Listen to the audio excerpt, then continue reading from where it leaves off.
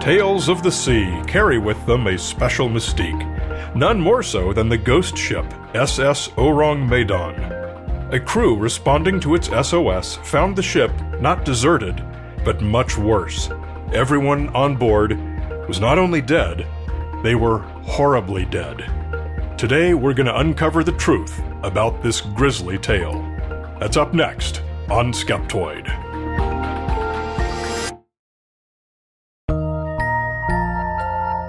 Are you ready to take your Skeptoid experience to the next level? Head on over to skeptoid.com/GoPremium to become a proud member and unlock a world of exclusive benefits. Picture this: ad-free listening and extended versions of every new episode, diving deep into the mysteries and real truth without interruption. Take this opportunity to elevate your journey and join the Skeptoid community today. Skeptoid.com/GoPremium.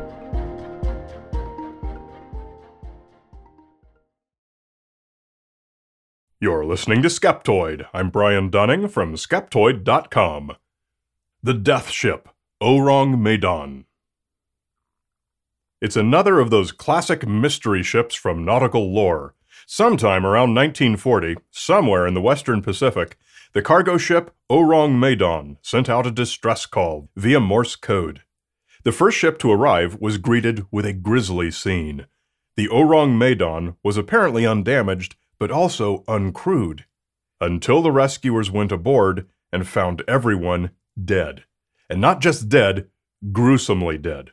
All uninjured, yet splayed out flat on their backs, their eyes and mouths wide open in silent screams of horror, many still at their posts. The rescuers made preparations to take the Orang Medan in tow, but before they could, a fire broke out below decks, and they evacuated, just in time to see the vessel explode and sink beneath the waves. And ever since, people have wondered what could have been the explanation for what happened to the crew and to the ship. And some have even wondered whether the story is even true at all. Today, we'll have a look at the evidence. When you set out to read what's available online about the Orang Medan, one of the first things you'll find out is that it's probably no more than just a fictional story concocted by someone. There's even a strong piece of evidence favoring this. Nobody has ever found any record of a ship by that name. The name, by the way, is in Indonesian. Orang means man, and Medan is the name of the capital city of the North Sumatra province, so it translates roughly to man from Medan. The original sources of the story, however, are from relatively prestigious and reliable sources, such as the Associated Press and the United States Coast Guard.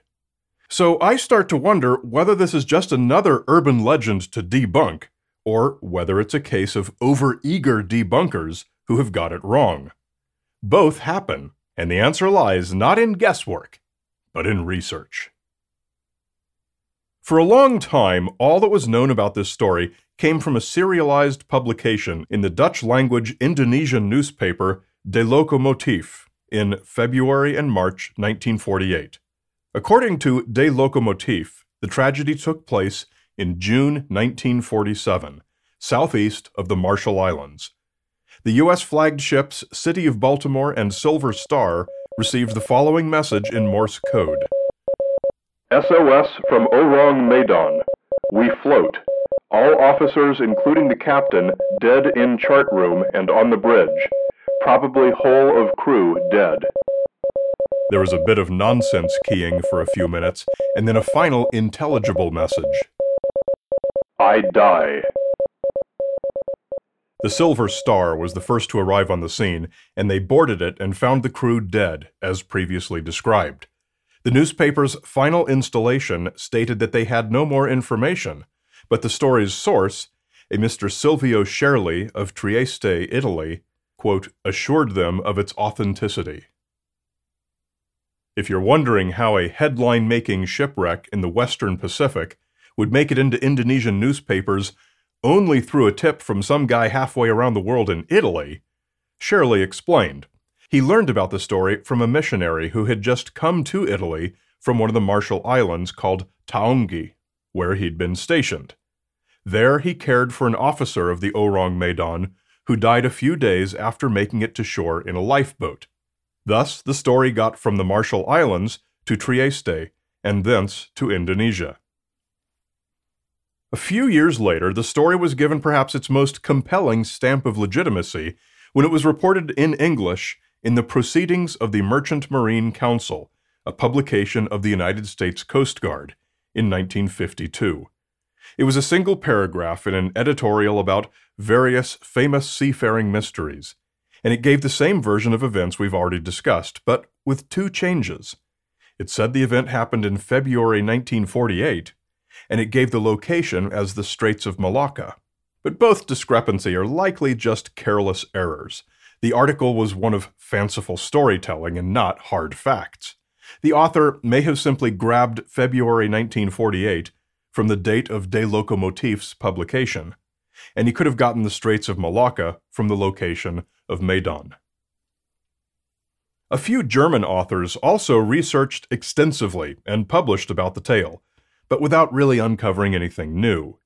It was a mystery. Nobody knows what happened. And there was one glaring problem with the story.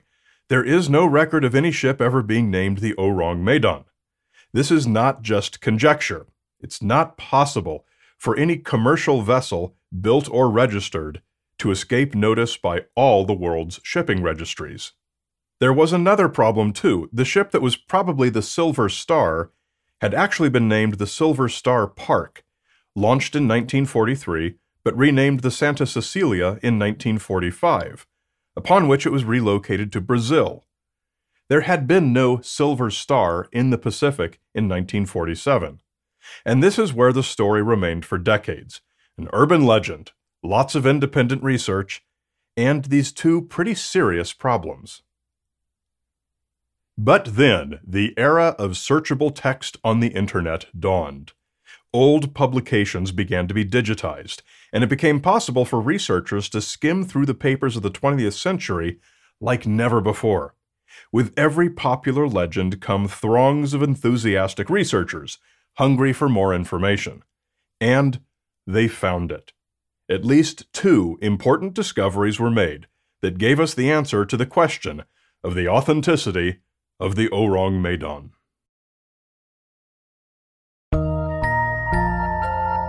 Head on over to Skeptoid.com/store and explore the Skeptoid store where curiosity meets cool. We have books, socks, shirts, hoodies, and more. Check out our slick new Bigfoot design, where the mystery of this legendary cryptid never looked so good. And while you're here, don't forget to grab a Skeptoid USB drive, your portal to all episodes and all our movies, now including the UFO movie They Don't Want You to See. That's not all we have planned. We have a lineup of way more cool stuff coming soon.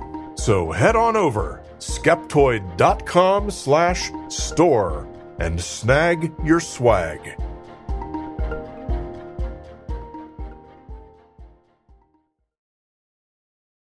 The first of these was posted by a semi-anonymous blogger named Alex to Bermuda Triangle Central in 2013.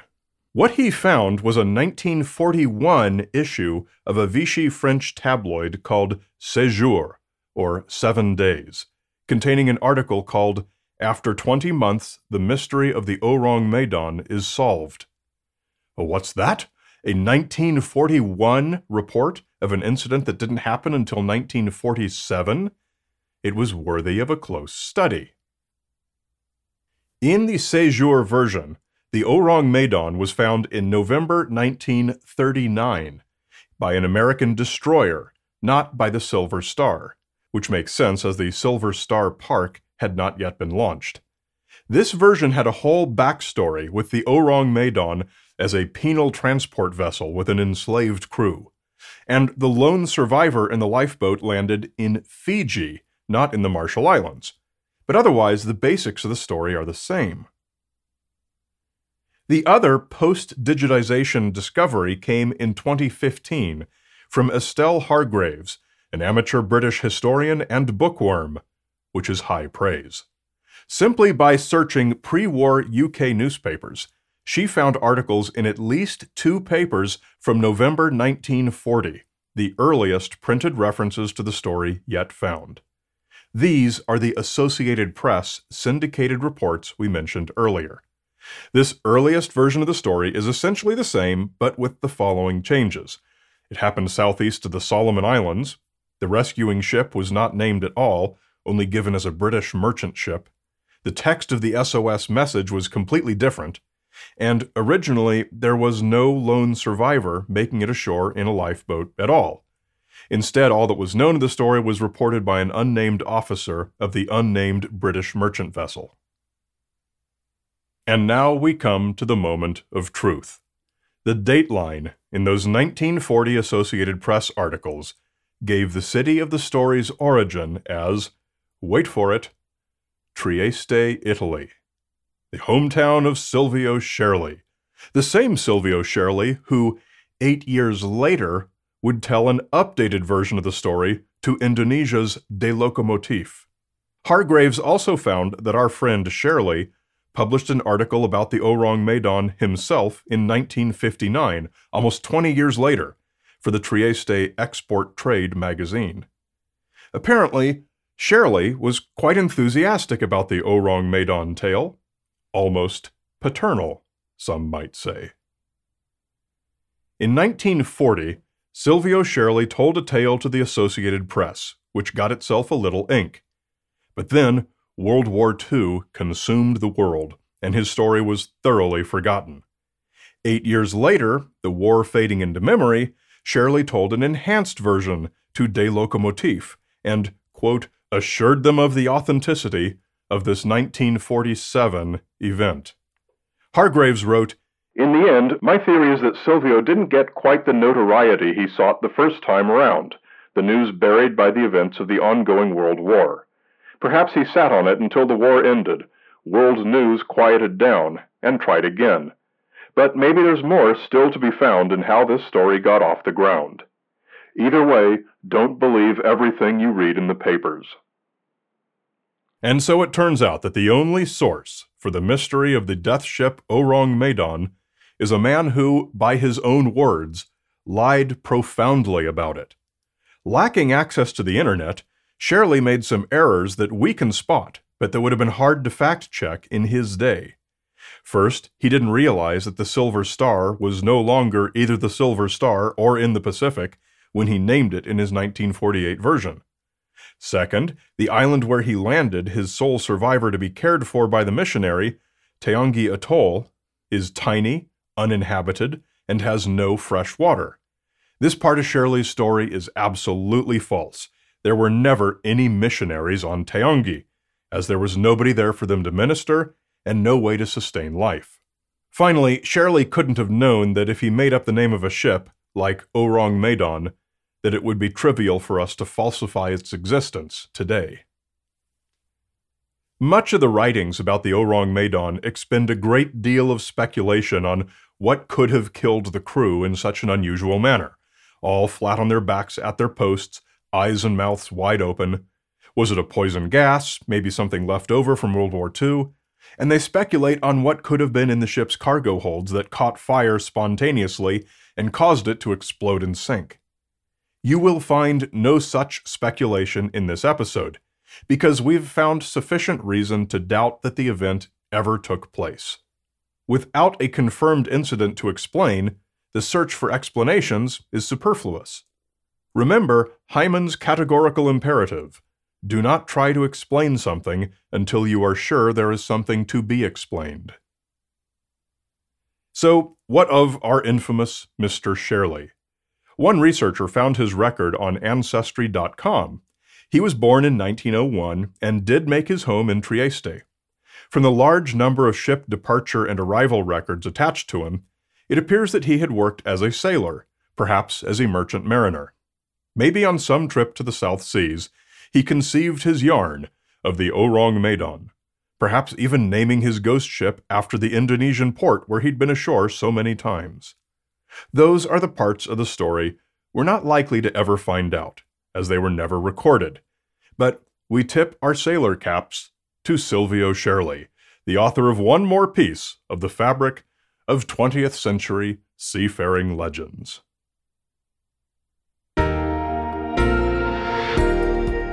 But there's nothing legendary about Skeptoid's premium supporters, Ken Mora, Kesslerak, Corey from Detroit, and Trev Boyd.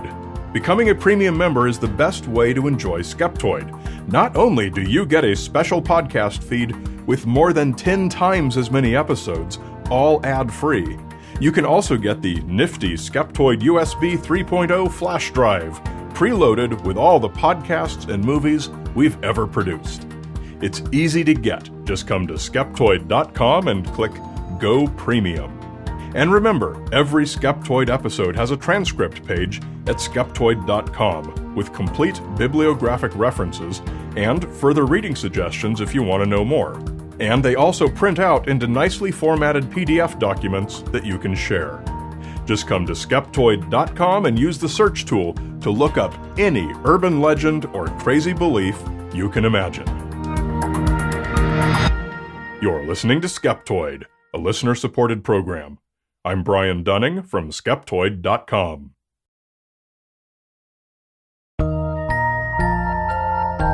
Hi, this is Mark from Santa Fe, New Mexico.